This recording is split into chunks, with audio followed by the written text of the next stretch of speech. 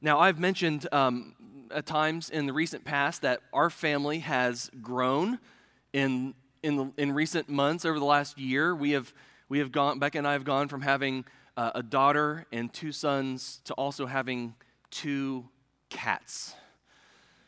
Meow, indeed. We have a 1-year-old gray male named JC and a 3-year-old black female named Raven, and we lovingly refer to them as JJ and Ray Ray. And they're kind of like our Garfield and Odie, So you remember Odie is the sweet, lovable, but kind of simple dog, and that's Raven. She's sweet, and she purrs and she cuddles and she's always happy, but she's not the smartest cat you've ever seen. She has sort of this blank expression on her face. It's cute, but it's very, very blank. But then you have JC. He's the grouchy one. He's the one who's always been out of shape about something. He's not antisocial, and he's not mean. You all have experienced cats like that, the ones that whenever someone walks in the room, they're the first to leave, and they disappear, and you don't see them for hours. Or they're the ones that you can't put your hand anywhere near them, or they'll growl and hiss and spit and bite and claw. No, that's not JC. He's just grouchy. He's always been out of shape. He's always got the sourpuss look on his face. He slinks around, and he's jealous of his sister, and he's hard to please. But we know he loves us. We know he loves his family.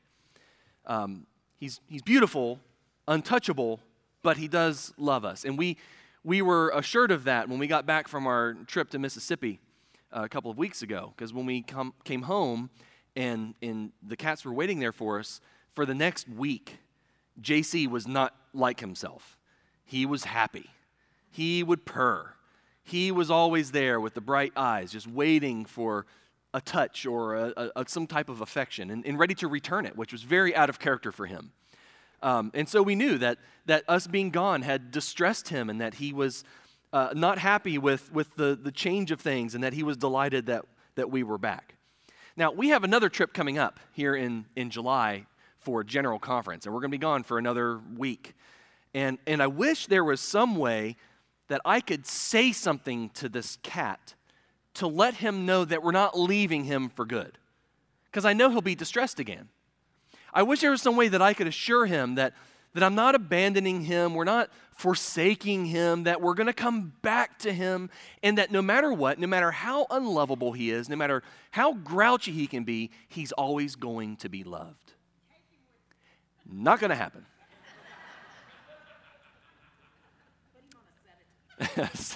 Drug him for a week. There you go, Barbary. That's the solution. I want him to know I'm not leaving him. I want him to know I'm coming back. And I want him to know that no matter how unlovable, he is loved. And that is our segue into our text here this morning. We're going to be in John chapter 14. And I know we've spent a lot of time in John this year. And so whether on Sunday morning or Wednesday night, we've been in John a lot. And we're going to be in 1 John next week. So if you're tired of John, this is my apology to you in advance. I hope you're not tired of John. I don't think we can ever grow tired of him. But you remember the context here in chapter 14. Jesus is with his disciples there in the upper room. It's their last night together. And he begins at the beginning of this chapter by saying, "Don't let your hearts be troubled." Now, you might be saying, if you're not entirely familiar with the passage or the context, you might be saying, well, why are they troubled? What has them distressed? Well, a few pages back, or a page back, or a few verses back, Jesus said several things to them that would be very distressing indeed. Number one, he said, "One of you will betray me." That's distressing.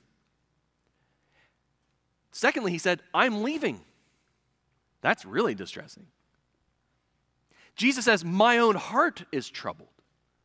So wow, Jesus has always been cool as a cucumber. And now here, Jesus himself is distressed. And then if that wasn't enough, he says, "Oh, and by the way, Peter, you're going to deny me."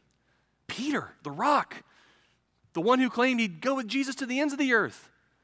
Even Peter will deny him. So naturally, his disciples at this point are distressed. One of them's a betrayer. Jesus is leaving.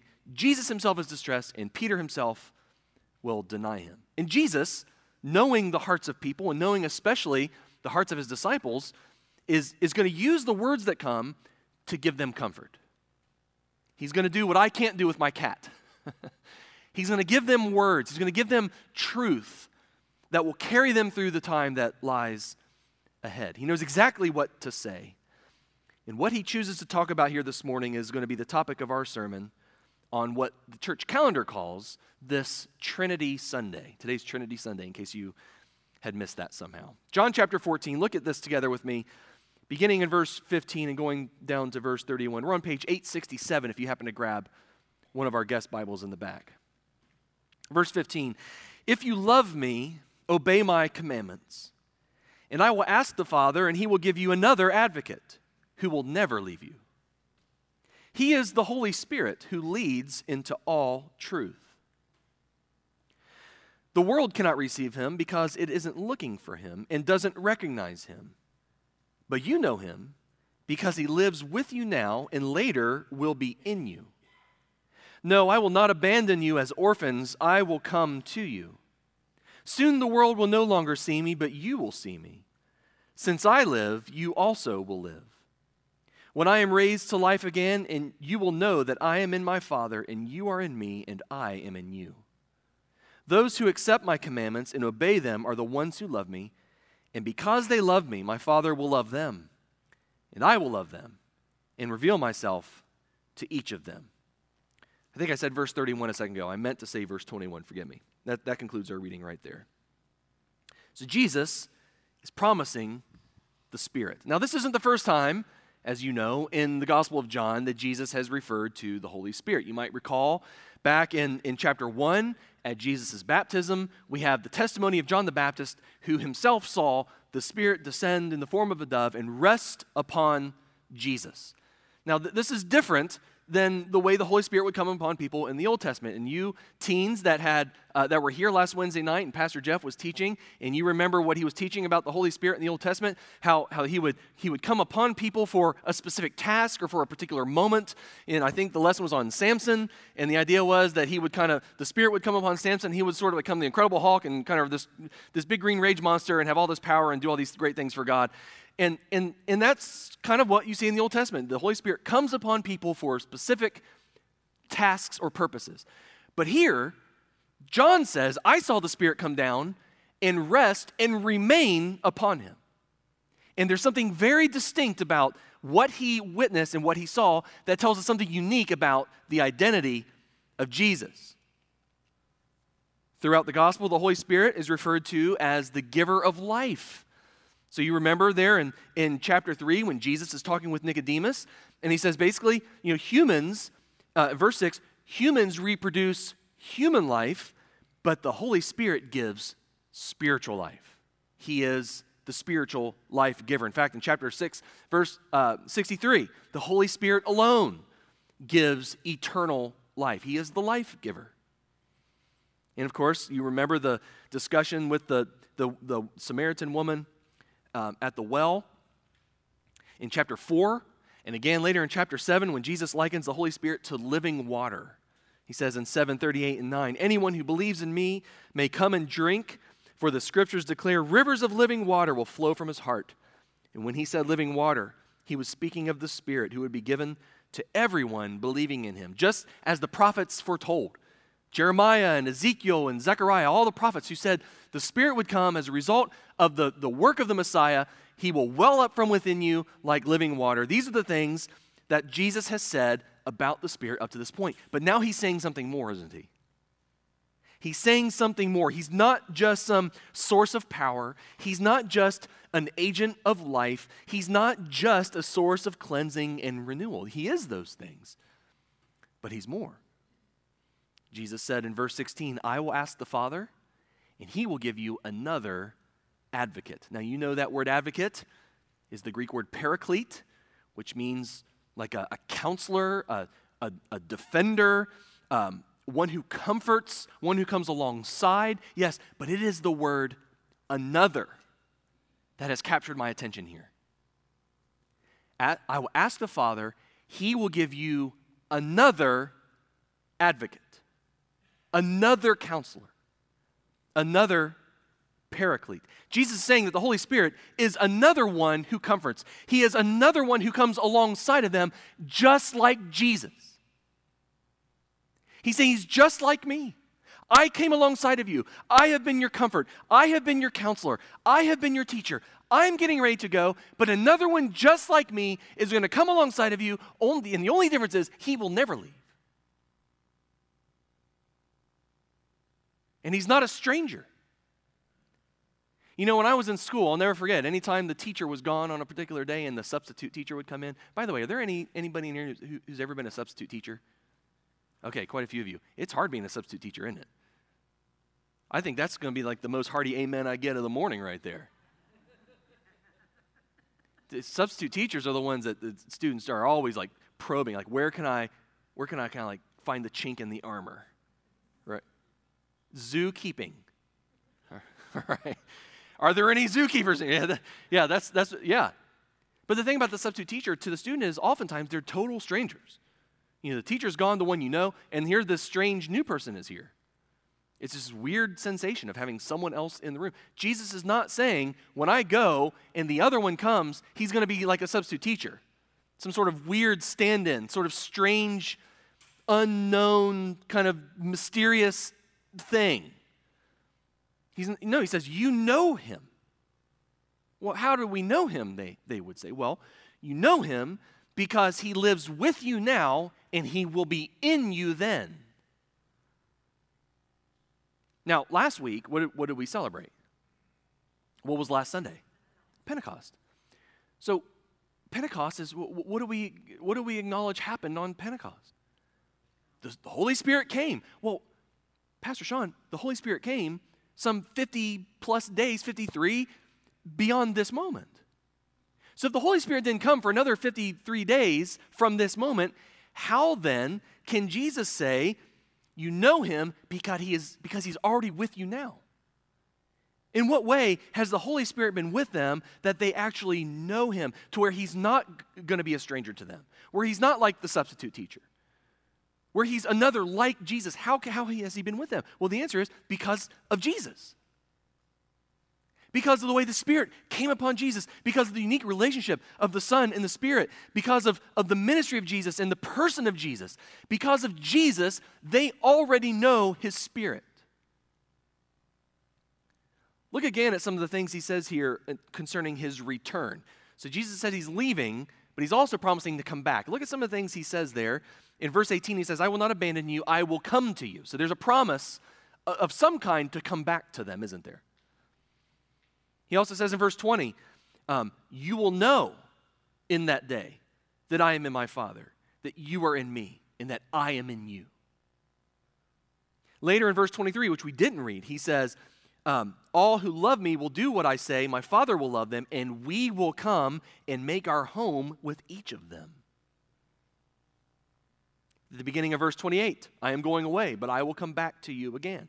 Now, it is true, as we read through the upper room discourse, there are times when Jesus is talking about coming back or returning to his disciples. There are different senses in which he's talking about that. And at times it's hard to kind of discern what he's talking about and when. And sometimes there's some overlap in what he's saying. It is true when he's talking about coming back, he does at some level mean in his resurrection. The world will no longer see me, but then you will see me. Your grief will turn to joy. So he's talking there about his bodily resurrection from the grave, and they will witness him. They will be the first eyewitnesses that he lives again and will live forever. There's also at times a sense of he's talking about coming back sort of at the end of time, that there's this final return that they can anticipate as his believers in the world. But I think the predominant idea that Jesus wants his disciples to understand, and I think it's the key to understanding not only what he's saying about the Spirit, but to unlocking the great mystery of what our salvation is all about, is he talks about this coming back in the sense of his coming back to them in the person of the Spirit. When the other advocate comes, a different person than Jesus. He's not saying, I am the Spirit, or the Spirit is me. They're distinct persons within the triune Godhead. The nature of God is persons. He's not saying, I am the Holy Spirit, or the Holy Spirit is me. But what he's saying is, I am in the Spirit, and he's in me. We are in each other in such a way that you know him already because you know me, and he has been with you. He's with you now in me. And I am coming back to you.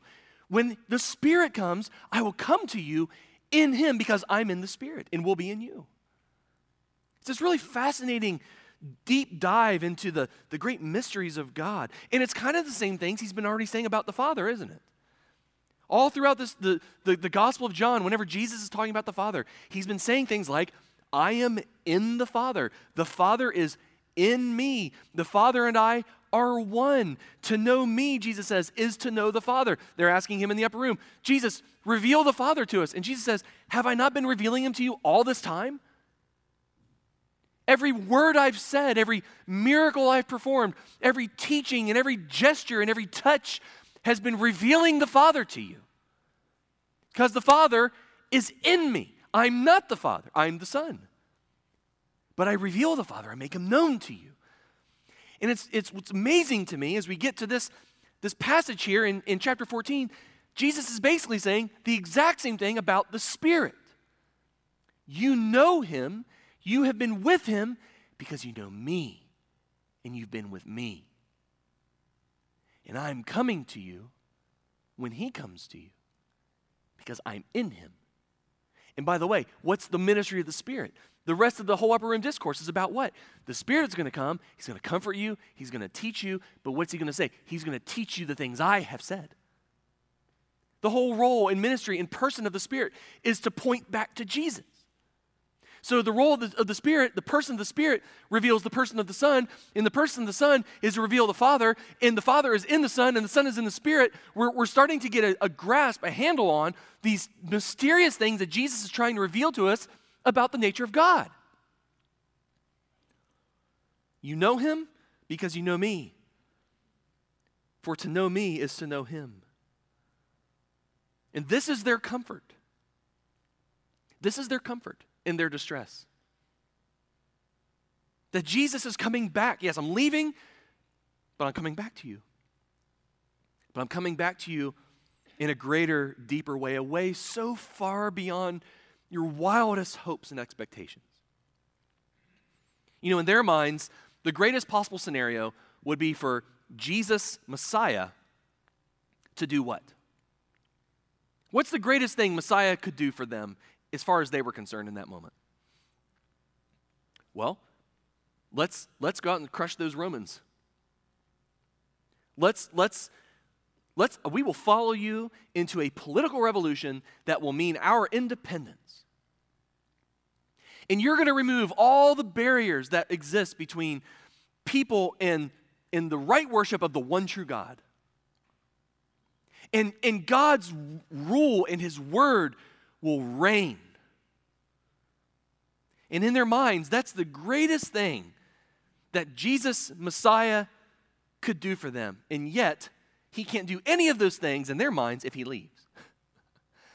Jesus, if you leave, how are we going to incite this revolution? If you leave, how are we going to remove all the barriers between people and the right worship of the one true God? How are we going to be free? How will we establish God's reign upon the earth as the waters cover the sea if you leave? And what's more, we're still in Jerusalem, Jesus, and there are people looking for you right now. We're hiding because of all the opposition, because of all the enemies, all the people that would love nothing more than to end whatever movement you have begun. That's what they want. But Jesus has far more in mind than that, doesn't he? As he often does. He has a whole lot more in mind for them than they could ever imagine. He will conquer enemies, but the greater spiritual enemies that wage war on their soul. He will work, but he'll work in the heart to remove the obstacles between us and the right worship of the one true God. He is going to bring a freedom, but it's not freedom from political oppression. It's freedom from sin and death and the enemy of our souls. Freedom from the imprisonment that we have to the world and the flesh and the devil. He does offer a peace, but it's not a peace that's marked by the cessation of trouble, as if now we can have smooth coasting lives. We're just going to hop aboard the Jesus Express and it's the gravity lift where you don't even feel any friction with the ground. Everything's smooth sailing from here. And Jesus says, no, I'm not offering you that kind of peace. It's not a peace that is an absence of trouble. No, it is one that is marked by the wholeness that the presence of God is and brings amidst the troubles. And on the final night of his earthly ministry, Jesus comforts his troubled disciples with the deeper truths of God and the salvation that he provides. He's so much greater than they know, and his plans are so much greater than they can imagine. Now, I was counting the other day. I'm not a mathematician, but I can do basic arithmetic. By my count, I have been involved in some form of Christian leadership or ministry for 25 years, going all the way back to my senior year of high school when I was the president of my school's FCA, which had like 120 kids in it. So it was like being in charge of a big youth group. And in all those years of Christian leadership and ministry, I have observed that the same types of things that troubled and were a problem for the disciples of Jesus in the Gospels and in the epistles tend to be the same kinds of things that people struggle with today. We're all cut from the same cloth, aren't we? The same kinds of things for them are the same kinds of things for us. We have this tendency, as we think about God and the salvation that you and I believe in and claim for our lives, we have this tendency to settle for a very watered down, oversimplified, surface level type of experience and understanding. Oftentimes, our view of salvation resembles little more than a basic transaction that takes place between us and God. It's a transaction, right? God did this thing a long time ago. He did this thing, and now I just have to say some words and do some good stuff, and I'm in good shape. God's good, I'm good. We're good. It's this transaction. It's kind of like, when you go to, let's just say Tony's. You go to Tony's, you're hungry for a stromboli, which, by the way, is the best in town. There's not a better stromboli anywhere on God's green earth than Tony's stromboli. If you don't believe me, then go get you one. You'll thank me later. In fact, we'll go together and you can buy mine for me. Their fried ravioli is pretty good too. So you get a fried ravioli because you're really hungry and everything's good. And you know what? The meatballs they're good too. So you got yourself some meatballs, and before you know it, you've bought half the menu, and the waiter comes out or waitress comes out with the bill, and suddenly you realize you don't have what it takes to cover the bill. You're in a jam, but lo and behold, some benevolent stranger across the room has offered to pay for your smorgasbord meal. How many of you have thought of your salvation like that? I've got some debt, and it's more than I can pay, and I'm in trouble. But fortunately, someone out there has done the thing that I don't have to pay for it. Now, I'm not removing that aspect from our understanding of salvation. Of course, there's a sense of we owe something that we can't pay, and Christ has paid the debt. He is the atoning sacrifice for us. Of course. But the problem with thinking about things in that way alone is that transaction can be completely impersonal. You don't have to know the benevolent stranger paying for your ticket to have your ticket paid for, do you? And by the way, I thought of Tony's because I've had that exact same thing happen to me, where I actually knew who the person was. Someone I know from the church was there that day, saw me and the staff. We were having our staff lunch, and they bought our meal for us. It was so generous. And we will be there Tuesday at noon this week. If you happen to be at Tony's, anyway. But I thought of Tony's because it's happened there at Tony's. But it just so happened I knew the person, so it doesn't completely work. But you don't have to know the person, do you? The transaction can be 100% impersonal. And it can also just be this one-time thing. They paid the bill. You're good. They're good. We go our separate ways. The debt has been paid. I have grave concerns with that being the sole view or rubric by which we understand what God's saving grace is all about. When that's the sum total of grace, that it's this impersonal transaction, God has done the thing, I haven't said yes to the thing, we go our separate ways. I don't think Jesus is offering that for a second in the upper room. I don't think he's miles away from that view of things. And I want to know Jesus, in their time of distress, in their time of need, when all the everything is coming to a head here, this sort of crisis moment in their lives and in the history of the world, what are you offering, Jesus? And Jesus says, well, to grasp ultimately what I'm offering you, you have to first grasp who I am. To understand what God is offering, it begins with understanding who God is. Now, I'm not going to suggest we can ever know God exhaustively. Of course we can't know him exhaustively. God is beyond us. He's transcendent. He's infinite. And you and I are the opposite of all those things. We can never fully wrap our minds around God.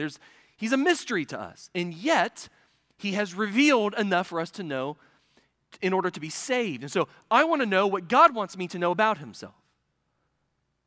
And in order to do that, we need theology. We need to get theological.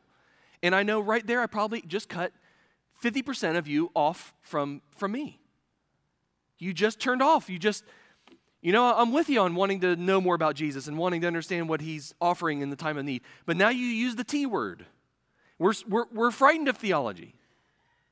And for some of you, rightfully so, we get uncomfortable with it because it deals with complicated words and ideas. And you and I have seen far too many people and witnessed far too many people that come in with the fancy suit and they have the degrees and the silver tongue and the slick presentation and they have all the things, they say all the right stuff, and you walk away feeling farther from God than before they came. Theology is not practical, right? It's not practical. It belongs out there somewhere in the academy with all the stuffed shirt people. It has no bearing on my life. It doesn't cure my disease. It doesn't rescue and save my marriage. It doesn't help me pay for gas. I wish theology helped pay for gas.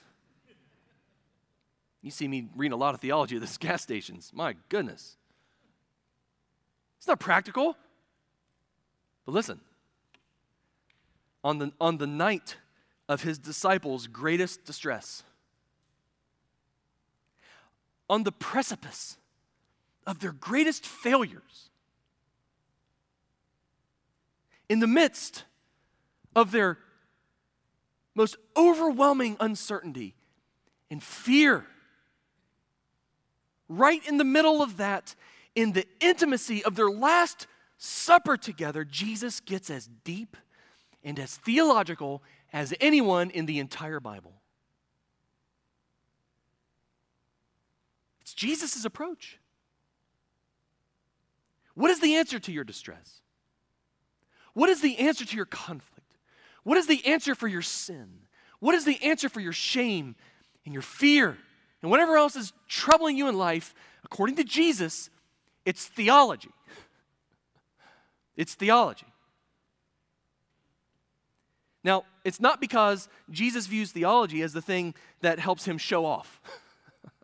That's the slick guy in the suit and the fancy words that leaves you feeling farther off from God than before they came. No, to Jesus, theology is not meant to impress or to make you think highly of him. No, theology is meant to reveal and invite.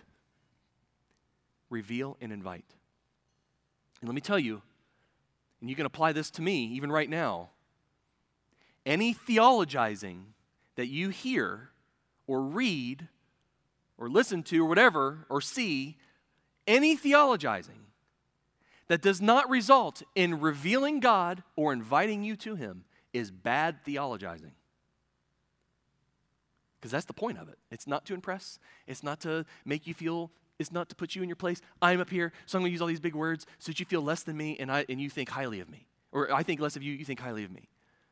That is as wicked and sinful and opposed to the mind and heart of God as it gets. No, the theologizing of Jesus in this moment is to reveal and invite, to offer, to provide what is needed. To Jesus, the answer to distress, the answer to sin, the answer to failure and shame and fear and uncertainty is, to borrow a line from Oswald Chambers, it is to cast out into the great deeps of God. That's the answer to those things. To cast out into the great deeps of God. Not because the deeper you go, the smarter you get and more equipped you are to impress people with your vocabulary, but because the deeper you cast, the greater your experience of God. And your experience of God, not just theoretically, not just in the abstract, not even impersonally, but your experience of God intimately, person to person, that is the very essence of the salvation that Jesus is offering you today. That is salvation. It's not an impersonal transaction. It is an invitation into the life of God, into the family of God, to commune with the persons of God. And we have to grasp Him in order to grasp what He offers, because what He offers is Himself. That's the offer. Grace is not just, what's the phrase we use? Unmerited favor. Grace is not just unmerited favor. Unmerited favor can be very impersonal. You can offer a merited favor to anyone out in the world and they would never know your name or have any relationship with you whatsoever. He does offer unmerited favor. Of course, you don't deserve anything that He offers you. It's all a gift. But grace in its essence is not just impersonal favor. It is the offering of Himself. He is His grace. He is grace. He's offering Him, not just something. He's offering Himself. Richard Meservey sent me a really good quote Friday from Charles Spurgeon. He had mentioned it in our board meeting the night before, and I'd asked him to send it to me so that I could read it to you. Spurgeon's talking about Mary and Martha, the sisters of Lazarus, there in Luke chapter 10. And you remember the story, Jesus is coming to have a meal with them, and one of them, Martha, she's doing what? She's in the kitchen. She's getting things ready. She's all totally preoccupied with making sure everything's perfect for the arrival of Jesus. And then Mary, of course, she's doing what? She's out there greeting Jesus. She's spending time with Him. She's face to face, heart to heart, connecting with the one she loved. And Martha resented Mary, didn't she, for doing that? Listen what Spurgeon says about verse 40. Verse 40 says, Martha was distracted with much serving. Here's what Spurgeon says. Her fault was not that she served. So again, it's not wrong to serve. Her fault was not that she served. The condition of a servant well becomes every Christian. I serve should be the motto of all the princes of the royal family of heaven. Nor was it her fault that she had much serving. We cannot do too much. Let us do all that we possibly can. Let head and heart and hands be engaged in the Master's service. It was no fault of hers that she was busy preparing a feast for the Master. Happy Martha, to have an opportunity of entertaining so blessed a guest, and happy too, to have the Spirit to throw her whole soul so heartily into the engagement. So it wasn't bad that she was serving. It wasn't bad that she was serving much. It wasn't bad that she was delighted to serve. These are all great things, and they're befitting the name of those who call themselves Christian. Her fault was that she grew cumbered or distracted or hampered. That was her fault. That she was hampered by her much serving, so that she forgot Him and remembered only the service.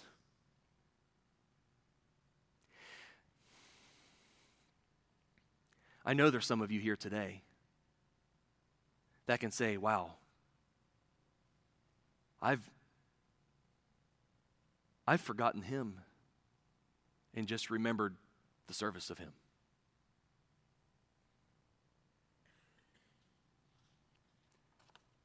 She allowed service Spurgeon continues, to override communion. We ought to be Martha and Mary in one. Yes, we should do much service and have much communion at the same time. For this we need great grace. For it is easier to serve than to commune. Beloved, while we do not neglect external things which are good enough in themselves, we also ought to see to it that we enjoy living personal fellowship with Jesus.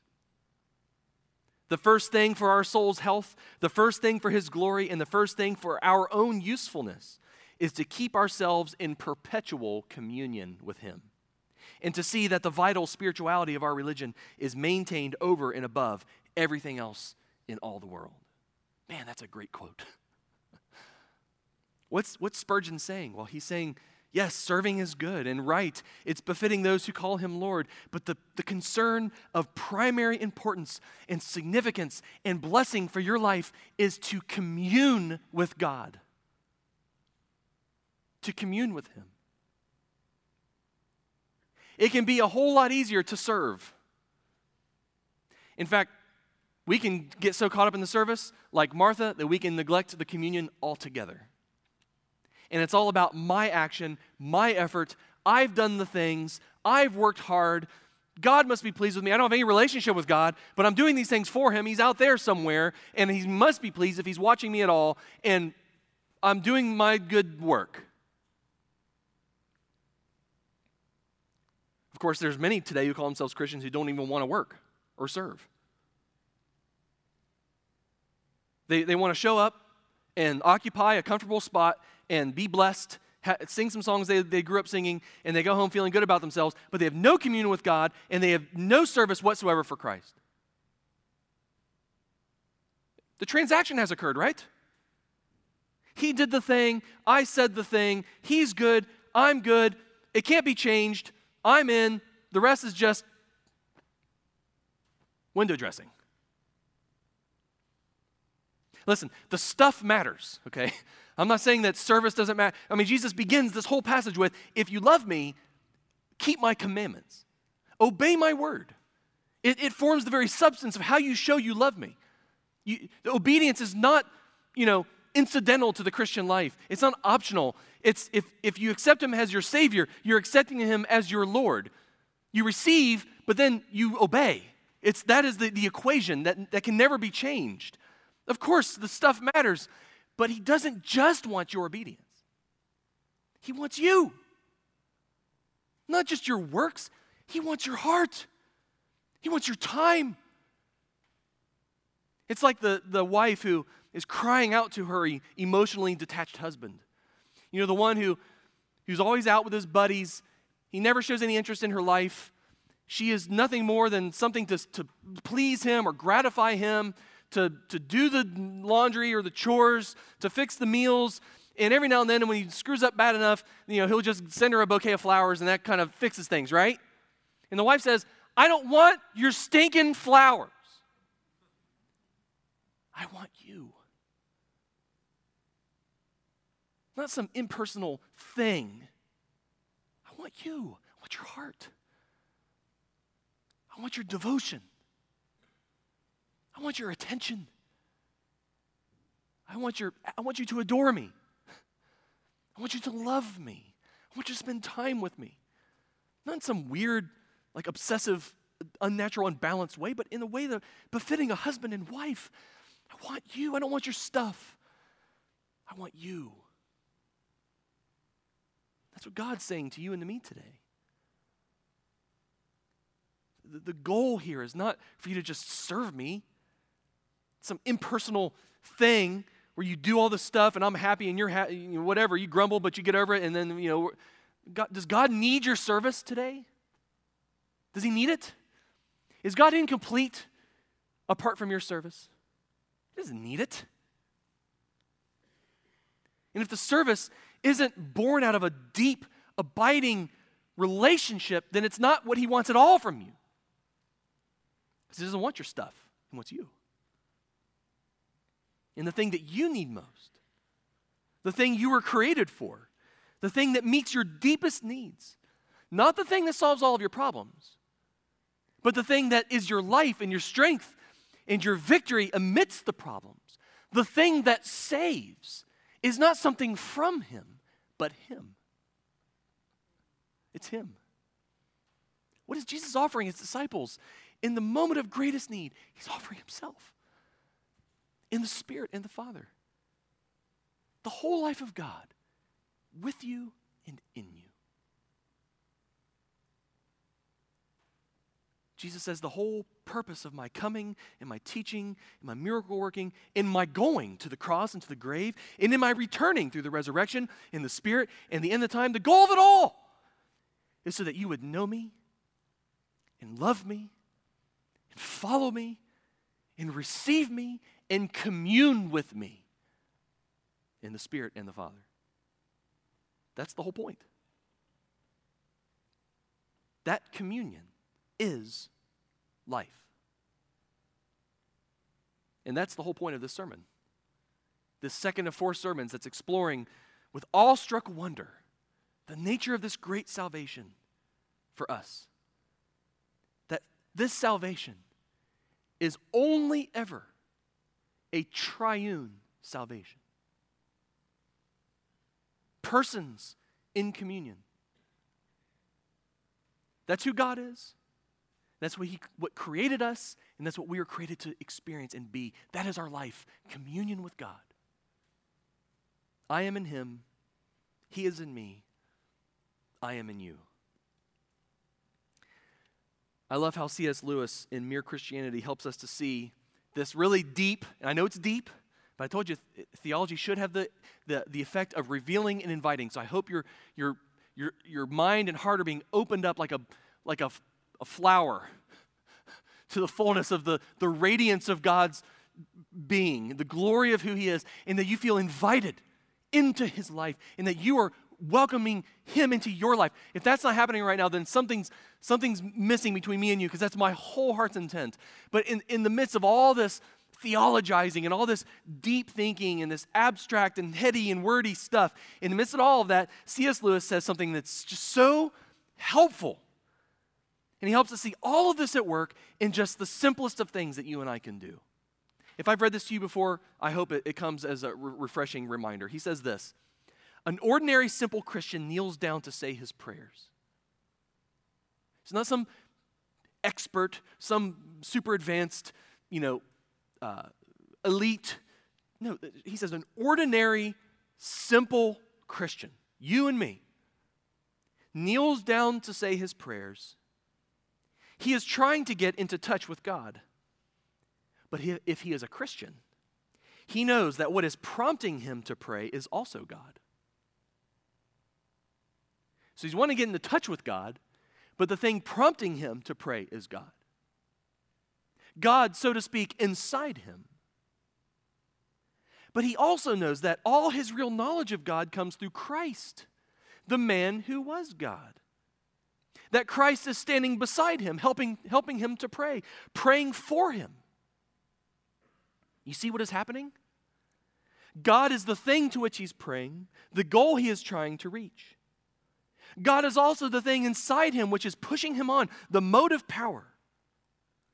God is also the road or bridge along which he is being pushed to the goal. So that the whole threefold life of the three-personal being is actually going on in that ordinary little bedroom where an ordinary man is saying his prayers. Even in the simplest of prayers, you and I are being drawn into the triune life of God. And I know many of you probably came from an experience of prayer where you felt like, in order for prayer to work, I have to say exactly the right words. I have to say the right words. I have to say it in just the right way. And somehow I'm going to call out to that super distant person out there, and just with a wish and a prayer, maybe it will get past the roof of the room I'm in. Like that's That's our experience of prayer. That's our perspective of it. Little old me, I have got problems. I'm hoping he cares about my problems. I hope he's aware of my problems. I hope he's willing to take a little bit of his time to help me out. So I'm going to call out to him. Hopefully I say it the right way, say it loud enough, say it clear enough that he can hear and understand, and maybe he'll respond. And I don't think that's what's going on in prayer at all. No, praying in the name of Jesus is to enter into the very communion that God himself is. Father, Son, and Spirit from eternity past, sharing life, sharing love, an inner dialogue of persons. And when you pray, it is you stepping into that, just enveloped in the life of God. He's the one you're praying to. He's the one helping you pray. He's the means by which you pray. He's praying for you alongside of you. You are placing yourself right square into the middle of the communion that is life. He created you for communion with himself. He's the one who has come to rescue you from the death of absolute autonomy and individualism. You weren't created to be an individual. You were created to be a person. And a person, by definition, is always in communion with another. You cannot be a person by yourself. It's not true for God. It's not true for you. You cannot find completion. You cannot find wholeness. You cannot find life within yourself. It comes from another. And God has created you this way to image himself. In all of your salvation comes from communion for communion. At creation, the self-sufficient, three-in-one God, out of love, made room within himself for others that were not himself. And he's inviting you in. Come into me. Come commune with me. Don't just serve me. Receive me. Don't just give me your acts. Give me your heart. Person to persons. And when we by faith say yes to his gracious offer of salvation, we're not getting unmerited favor. We're getting him. Now I know when we first come to faith, oftentimes it's for reasons like, well, I don't want to go to hell. So I will gladly accept this offer of being saved from hell. Or I'm really broken and I am open to the offer of healing and wholeness. I'm tired of feeling guilty. I'm tired of living with shame. And all those things Christ wants to take away, absolutely. But the problem with that view of coming to Jesus is it's all very self-focused, isn't it? What can you do for me? How can you fix what I need? How can you solve my problem? And you can't expect more than that from a sinful person because sinful people by definition are self-centered. So it's okay, appeal to their sinfulness. Hey, if you care about your life, come to Jesus because apart from him, you have no life and your destiny is death. So absolutely appeal to people's felt needs and desire to live. But for those of you who have said yes to him and you've been walking with him and you want to walk deeper and you know there's more to the Christian life than some impersonal transaction. You know there's more than that because that alone does not save. That alone does not heal. That alone is not comfort in my time of need and distress. It does nothing for me in my times of trouble and disaster. No, you and I need to hear Jesus' call to cast out into the great deeps of God.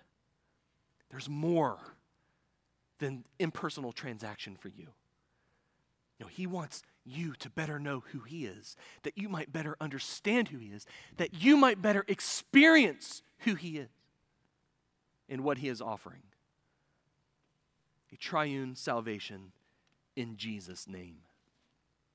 And that's only ever what we will preach and teach and live at this church. It's never an impersonal salvation, ever. It is persons inviting you back into fellowship and communion with themselves, with himself, God. Nothing more and nothing less than that. And that's what we get to do here in a moment as we receive communion. It's not a coincidence that it's called communion. We're not just remembering the past. We're experiencing him in the present. In all his fullness, Father, Son, and Spirit are inviting us to feast it with intimacy and love at the table Christ has prepared for us. Let us pray. Lord, thank you that you are offering an invitation to be known and to be received and experienced. Lord, we want to know you more.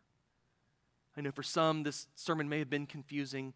I pray, Holy Spirit, that you would be helping them overcome whatever distractions there might have been in their minds or hearts as I was trying to proclaim the truths of your word. Help them to not be intimidated by deep thoughts or fancy words. This is not the intention of anyone's heart here today, Lord, but may you be revealing yourself at some level here today. Help us to know you better, that we might love you more and experience you more and be drawn more into you and you into us. And may all of our works and all of our service and all of our obedience, all of that stuff, be a byproduct of our relationship with you and not the substance of it. We don't have fellowship with you because we do all the stuff. We have fellowship with you because you have invited and made a way for us to. And everything we do beyond that is in response. Everything. So help us to think rightly, to live rightly, to worship rightly, to speak rightly with one another and with the world about who you are and all that you're offering. And be glorified through it all, we pray in Jesus' name. Amen.